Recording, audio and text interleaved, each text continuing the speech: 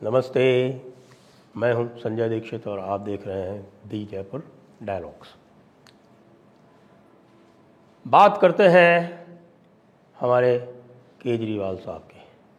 उनकी स्थिति बहुत ही ख़राब है, वे बहुत बड़े संकट में हैं। क्यों हैं?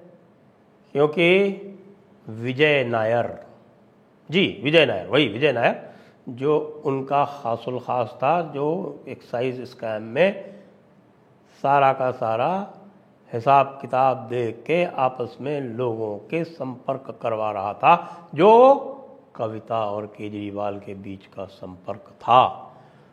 उसकी जमानत याचिका सुप्रीम कोर्ट ने ठुकरा दी।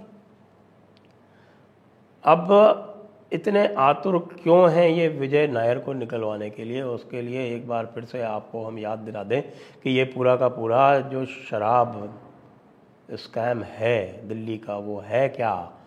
वो यही है कि विजय नायर, जो कि हमारे केजरीवाल जी के पर्सनल पीआर में थे, उन विजय नायर जी को ये टास्क दिया गया कि आप जो है ये पॉलिसी जो बनाई जा रही है उसके जो मुख्य केंद्र बिंदु लोग हैं उनसे सबसे संपर्क करें।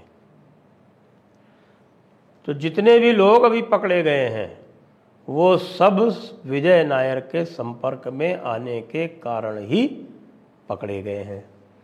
चाहे वो पिल्लई साहब हों और चाहे वो अरोड़ा साहब हों, जितने भी लोग हैं वो सब इनके चक्कर में फंसे हैं। सब ने इनका नाम ले दिया है। अब समस्या यह है कि सिसोदिया जी ने भी संभवतः नाम विजय नायर का ले दिया है। समस्या यह है कि सिसोदिया जी ने भी नाम संभवतः केजरीवाल का ले दिया है।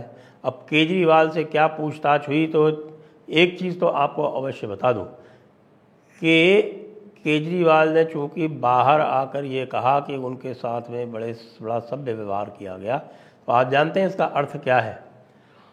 इसका अर्थ ये है कि उनके सामने कुछ ऐसे तथ्य रखे गए, उनसे कुछ ऐसे बयानों के बारे में मिलान किया गया जिसका उनके पास कोई उत्तर नहीं है। तो वो ये देख रहे हैं कि शायद यदि वो अपनी ऊर्जा कम व्यतीत करें ईडी और सीबीआई के विरोध में, भी तो सीबीआई ने बुलाया ना, ईडी को तो अभी बुलाना बाकी है, और विजय नायर सीबीआई की भी गिरफ्त में, ईडी की भी गिरफ्त में। तो इन्होंने जब संपर्क सूत्र बनाकर और पूरा का पूरा विजय नायर ने और साउथ वाली लॉबी को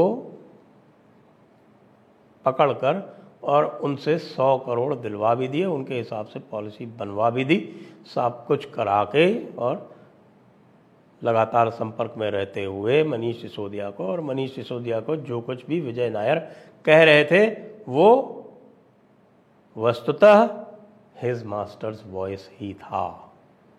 अब तो देखिए संजय सिंह का भी नंबर आ गया है, और संजय सिंह जो है वो ईडी को नोटिस भेज रहे हैं डेफेमेशन का। अब इनको ये नहीं पता कि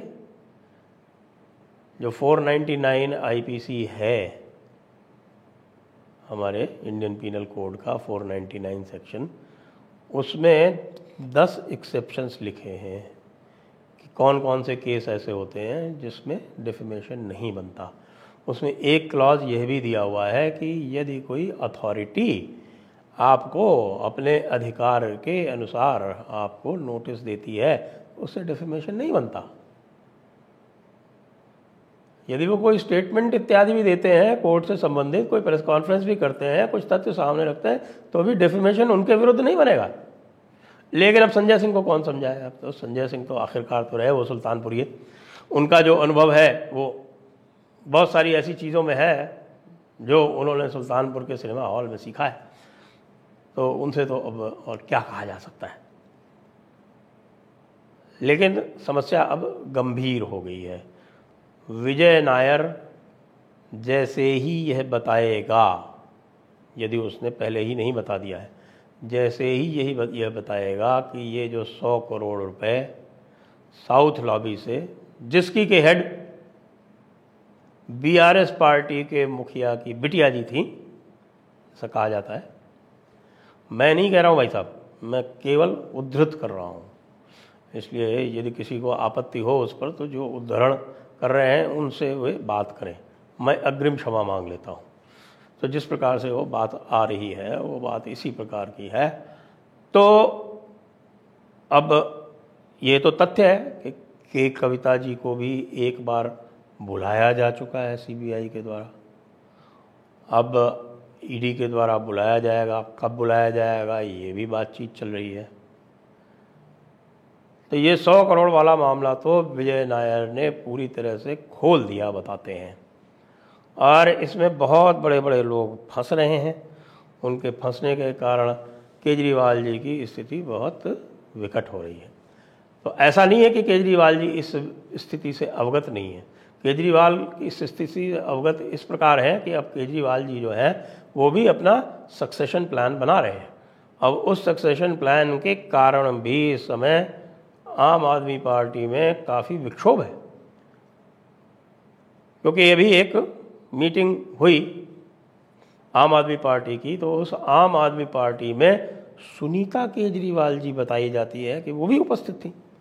तो जब सुनीता केजरीवाल जी वहाँ उपस्थित हो गई तो बहुत सारे लोगों के जो ये सोच रहे थे, जिनकी लार टपक रही थी कि संभवतः अरविंद केजरीवाल मान लीजिए यदि जेल चले गए तो उनका नंबर आ सकता है, और जिस प्रकार से जयललिता जी ने ओ पन्नीरसेल्वम के माध्यम से अपना राज्य चलाया, और वो कितने स्वामी भक्त थे आपको ध्यान हो, बिल्कुल एक प्रकार से जैसे खड़ाऊँ रख के, जयललिता जी की खड़ाऊँ रख के और वो राज्य करते थे एज चीफ मिनिस्टर, बिल्कुल पूरी तरह से स्वामी भक्त। उनको एक अंश भी कभी उनके ऊपर कोई आरोप नहीं लगा कि उनकी स्वामी भक्ति में, उनकी लॉयल्टी में कोई किसी प्रकार की कमी रह गई हो। लेकिन ऐसा लगता है कि अरविंद केजरीवाल को इस प्रकार का कोई व्यक्ति दिखाई नहीं पड़ रहा है आम आदमी पार्टी में। और क्यों ही दिखाई पड़े, जब से उन्होंने मनीष सिसोदिया को अंदर डलवाया है, न केवल मनीष सिसोदिया को अंदर डलवाया है बल्कि जिसको एजुकेशन का चार्ज दिया है, यानी कि आतिशी, वो आतिशी आजकल ढूंढ ढूंढ कर सब जगह जाकर, स्कूलों में जाकर और गलतियां निकाल रही है। गलतियां निकालने का मतलब एक प्रकार से प्रताड़ित कर रही है मनीष सिसोदिया को, और मनीष सिसोदिया के विरुद्ध जो दूसरी चार्जशीट शिक्षा विभाग की है उसमें किसी तरह से परोक्ष रूप से, प्रत्यक्ष तो नहीं लेकिन परोक्ष रूप से उनको फंसाने का ही कार्य हो रहा है। तो फिर आगे भविष्य क्या है? भविष्य जो मैं देख पा रहा हूं वो यह है कि माननीय सड़जी जो हैं उनको जेल जाना पड़ेगा। माननीय सड़जी जब जेल जाएंगे तो उस समय वे सुनीता जी को मुख्यमंत्री बनाकर तब जेल जाएंगे, और सुनीता जी यदि मुख्यमंत्री बनी तो काफ़ी संभावना है कि आम आदमी पार्टी में एक विद्रोह हो। अब उस विद्रोह को दबाने के लिए यह पत्र परम आवश्यक है कि केजरीवाल जी बाहर रहें। लेकिन यदि केजरीवाल जी अंदर चले गए तो उस विद्रोह को कैसे दबाया जाएगा, यह एक यक्ष प्रश्न है जिसका उत्तर अभी मुझे नहीं मिल पा रहा है। ऊपर से तो यही दिखता है कि केजरीवाल जी के पास इतनी ज़बरदस्त मेजॉरिटी है, 70 के सदन में 62 सीटें लेके बैठे हुए हैं। तो इन 62 सीटों में यदि किसी भी प्रकार का कोई विघटन कराना चाहता है तो उसको 45 से ऊपर लोग चाहिए होंगे। तो वह तो दिख नहीं रहे किसी को अभी मिलते हुए, क्योंकि समय लगेगा। जब तक लोगों को यह पूरा विश्वास नहीं हो जाएगा कि अब हमारे सड़जी जो हैं वो चंगुल से नहीं निकल पाएंगे, तब तक यह स्थिति आ पानी मुझे संभव नहीं दिखती है। तो विजय नायर से अब काम तमाम होने वाला है सड़जी का, और हमें सड़जी के प्रति पूरी सहानुभूति रखते हुए, हमें मनीष सिसोदिया से उनको बचाने की कामना रखते हुए हमें यही कामना करनी चाहिए कि भाई केजरीवाल जी को वहाँ तिहाड़ में वही सेल ना शेयर करना पड़े जिसमें मनीष जी पहले से हैं, जिसमें सत्येंद्र जैन जी पहले से हैं। तो ये कैसे होगा, क्या होगा, ये तो भाई भविष्य में छुपा हुआ है, भविष्य ही बताएगा कि अब क्या होने वाला है। जय हिंद, वंदे मातरम।